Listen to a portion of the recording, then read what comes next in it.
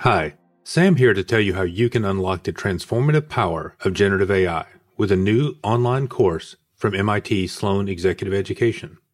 You may be wondering what Gen AI is and why it's relevant for your business. In this on-demand online course, led by experts from MIT Sloan and the Schwarzman College of Computing, you'll explore Gen AI's promises and limitations, investigate its applications for your business, and learn how you can implement a strategy for it. Visit executive.mit.edu/SMRAI to sign up for the course and gain the MIT edge today. That's executive.mit.edu/SMRAI.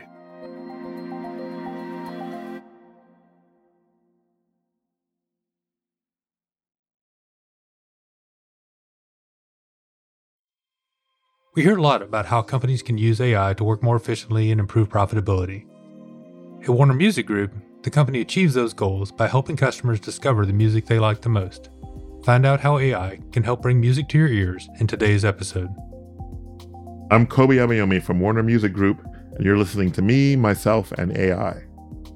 Welcome to Me, Myself, and AI, the podcast on artificial intelligence and business.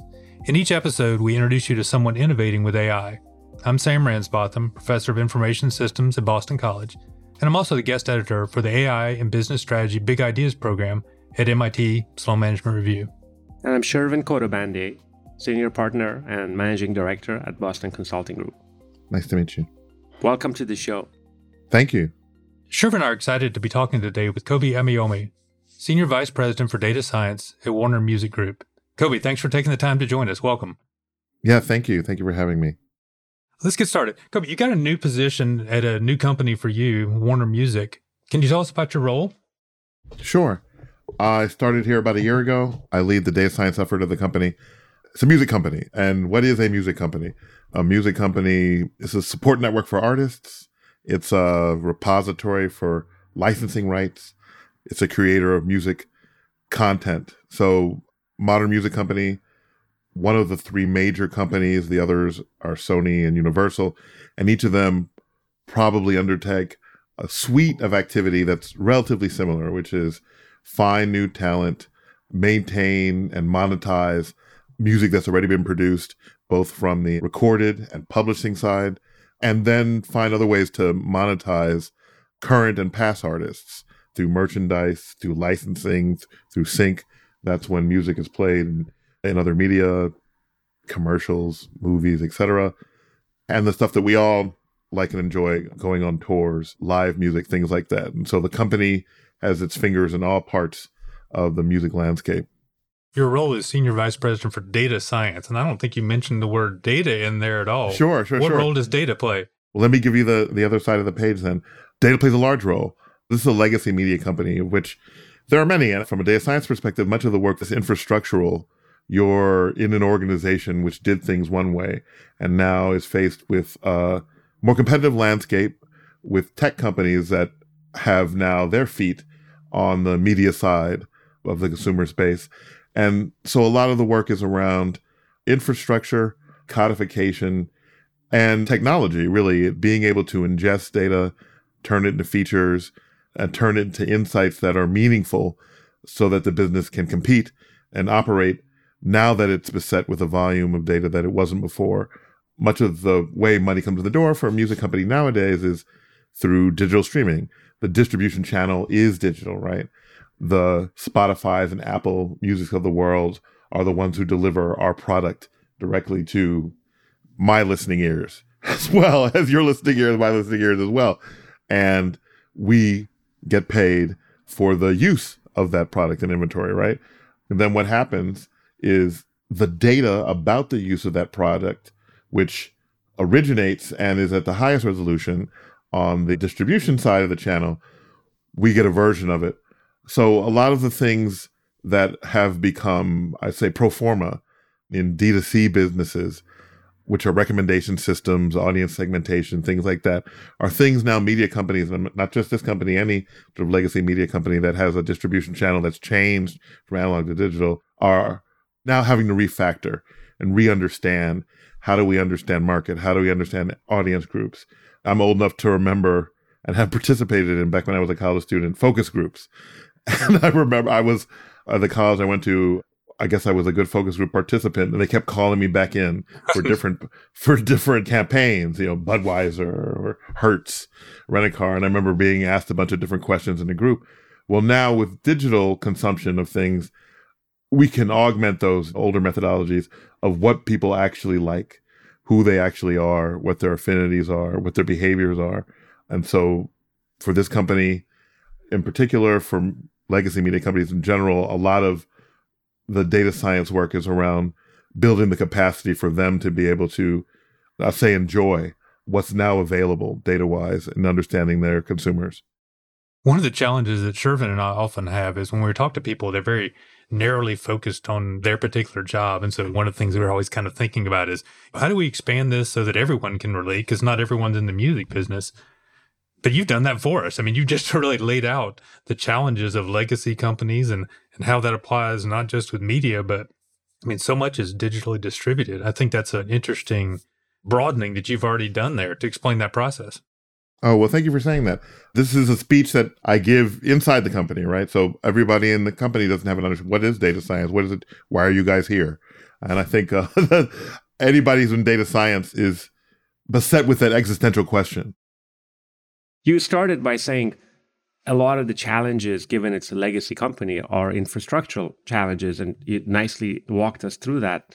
But then you also talked about the axiom of existence in a legacy company for a data science team, which is a little bit of or maybe a lot of a cultural and organizational challenge as well. Comment a little bit about that side of the coin. Sure. I've been doing statistics long enough that I remember when academic departments were getting rid of their stats departments, where statistics became biostatistics, econometrics, psychometrics, and people will do it ourselves. We'll teach ourselves. We'll teach our own service classes. Princeton got rid of their stats department. I remember the University of Texas, when they folded what they did in statistics into their industrial engineering. This was all happening 20, 25 years ago. The generation of data caught up. Now we have devices that generate data. And a lot of the ideas and notions we had around large-scale computation and statistics have now come to life, one out of necessity and two out of ability, that we have the ability to do these things. You can do these things on laptops. You don't have to access the Condor mainframe and run jobs in parallel and things like that. To now answer that in the context of business and cultural sort of things, business is people, right? We're lucky to organize people for similar tasks. I say this, I love cars. I remember one day having the thought, what an amazing thing is a car. Take Toyota, for instance, this large concern which spans all these different activities. We make dashboards, we make dials, we make door handles. And essentially, even in a deeper way, we turn minerals and dust into this product, regular product, where, I can have a Corolla, you can have a Corolla. And they're more or less the same, right? And it operates. What an amazing thing to marshal so many people to get out this regular sort of complicated thing. In any business, you have that. You're appealing to the Jungian zeitgeist to produce something which is coherent and then reproducible. This is how a business makes money. In the music business, one of the challenges is the way people understand music and how people consume it.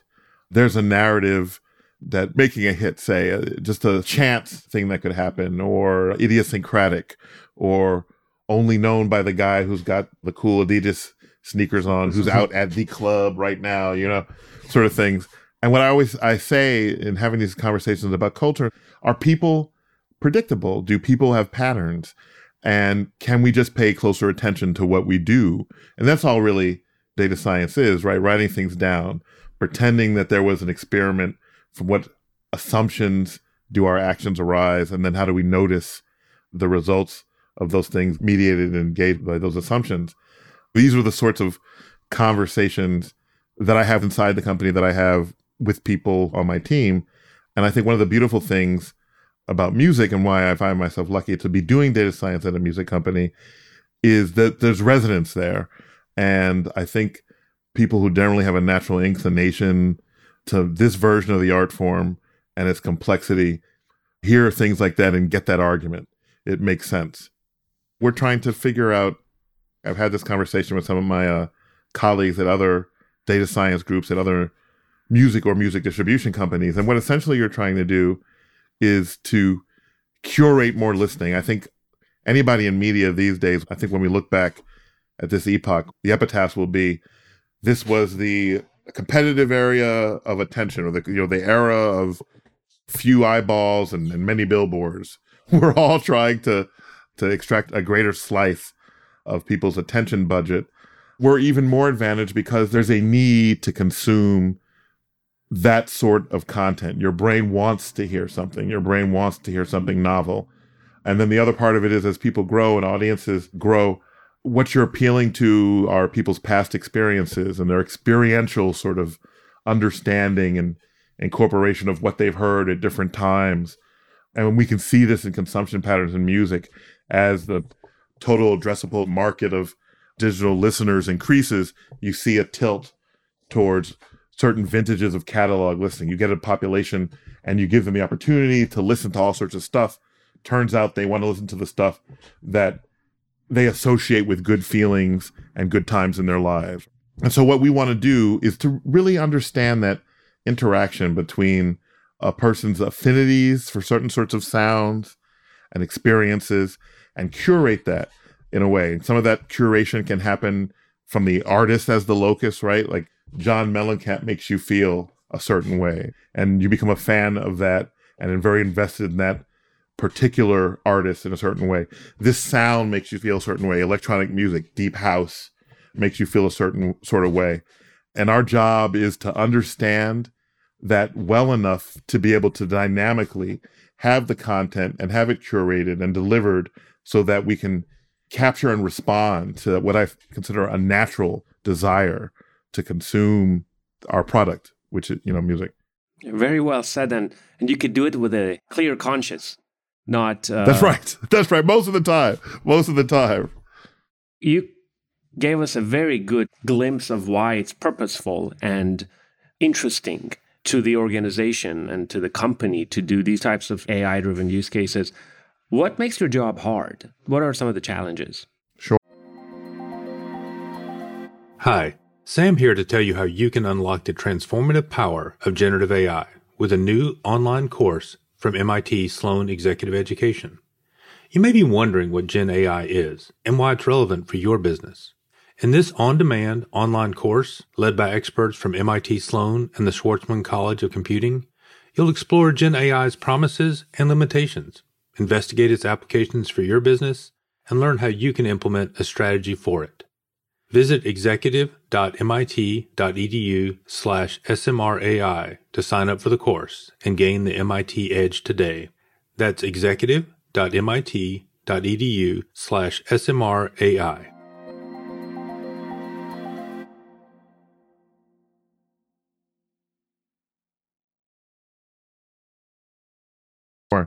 I'll say a couple of things. First, it's a difficult problem as a technical thing. We have different verticals on my team dedicated to the specific legs of the stool or understanding audiences and doing that through a mediated view of them. Again, so we're more of like a B2B business than a direct to consumer, right? Spotify and Apple are mediating us. How can we best understand our audiences in a dynamic and high resolution way with the information that we have? This is where data science can add a lot of value. Our content itself, understanding our content itself in a way that's useful for data science, right? Turning sound into information, and not just sound into information, but the song itself. The song itself as a product from an artist, the song itself as a product from a collection of producers, the song itself as a product from a collection of musicians. Having the data science infrastructure that allows us to encode all of this and associate in a way that we can model it and offer meaningful inference to the business.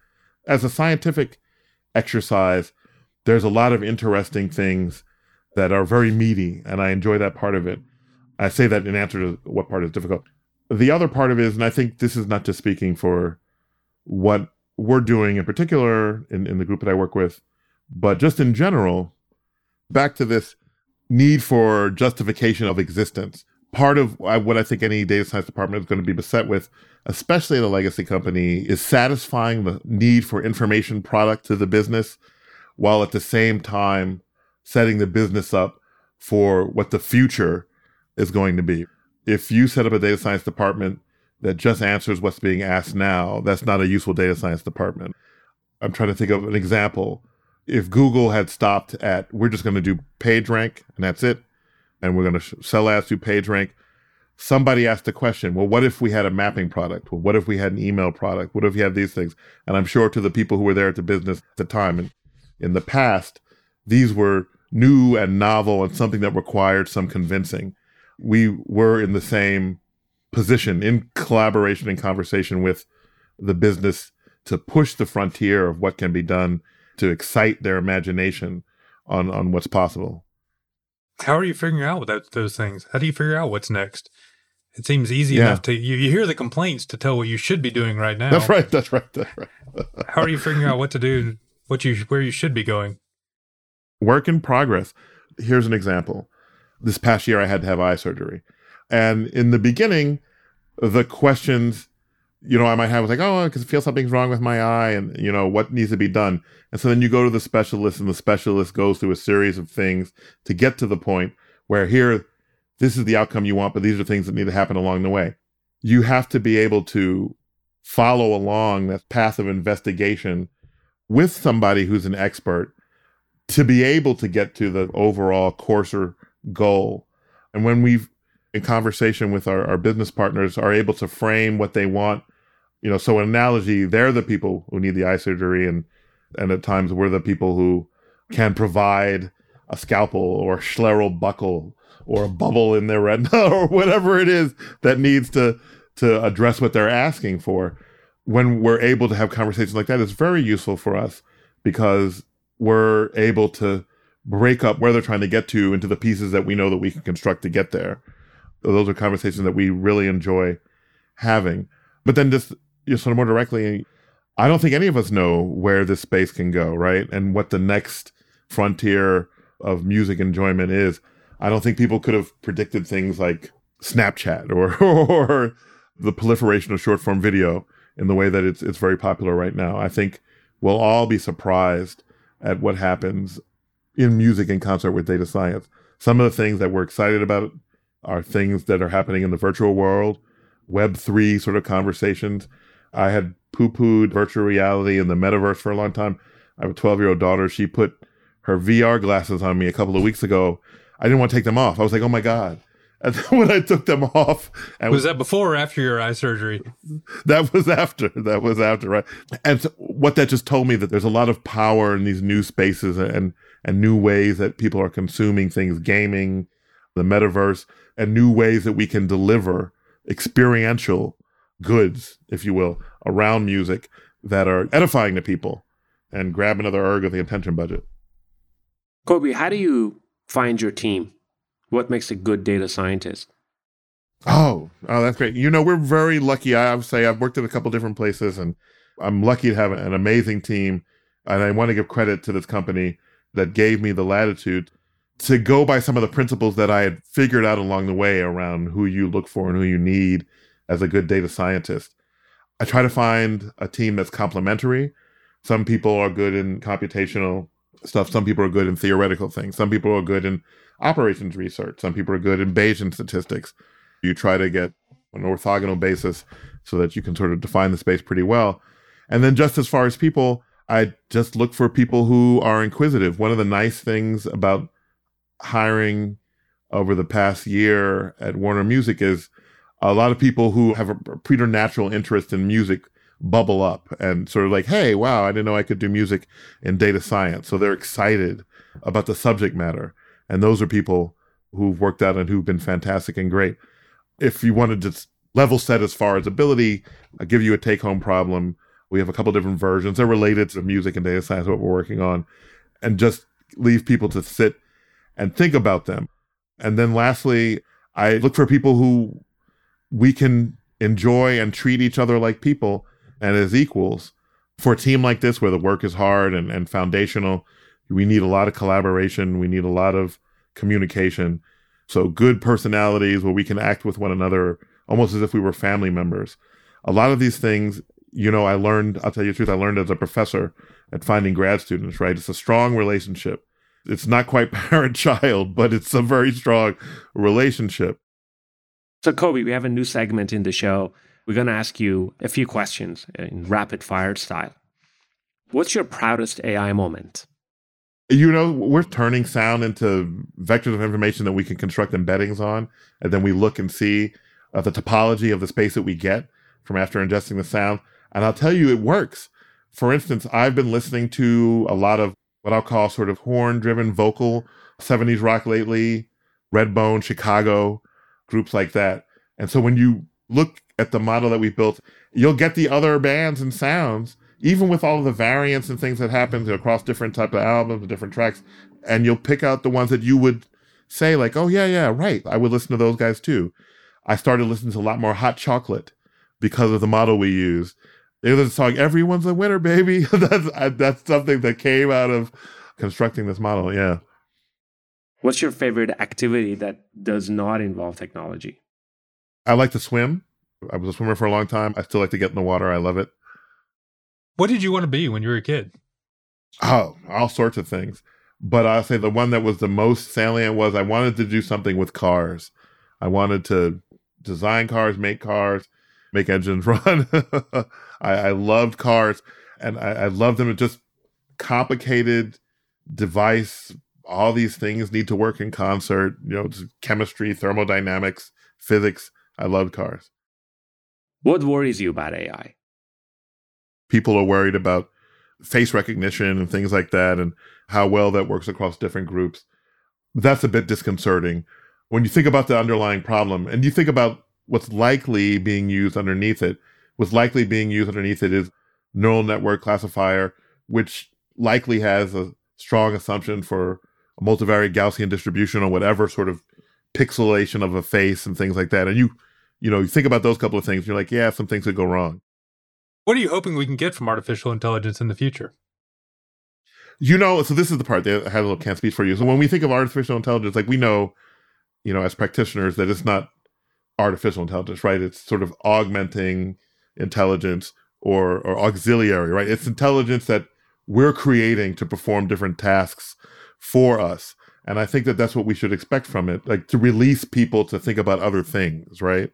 Maybe one of the nice things if we do get self-driving down is that people have more time to read books and be introspective and read beautiful literature. And so what I'm hoping is that we use it in ways that edify the human experience and not sort of like smash it down. Very well said. Kobe, really enjoyed talking to you. I think you're in an interesting space because as the production cost of music have dropped so much, it's created so much music, but you kept using the words curate a few times, and you definitely mentioned a few times that it's an experience good, that we don't know what music we like until we hear it. But once we've done that, we've already spent the time. And so this role of curation is very interesting. And it seems like a great application of your particular skills. Thank you for taking the time to talk with us today. Thanks a lot for all your insights. Thank you. Thanks for listening. Next time, we'll talk with Yash Hu, Head of Data at LinkedIn. Please join us. Thanks for listening to Me, Myself, and AI. We believe, like you, that the conversation about AI implementation doesn't start and stop with this podcast. That's why we've created a group on LinkedIn specifically for listeners like you. It's called AI for Leaders. And if you join us, you can chat with show creators and hosts, ask your own questions, share your insights, and gain access to valuable resources about AI implementation from MIT SMR and BCG. You can access it by visiting mitsmr.com/AI for Leaders. We'll put that link in the show notes, and we hope to see you there.